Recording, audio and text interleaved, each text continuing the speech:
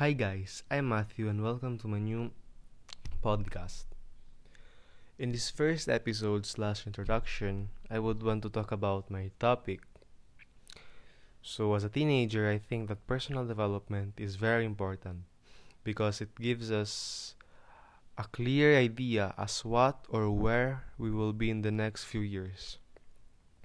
Personal development also helps us in knowing our target and destinations in life, and it makes it easy to draw a plan on how and when we will achieve our goals.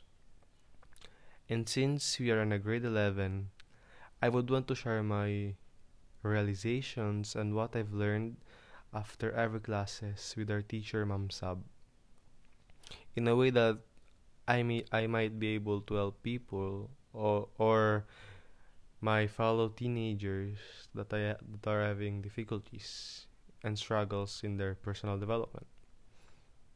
So yes guys, stay tuned for my new episodes. Peace.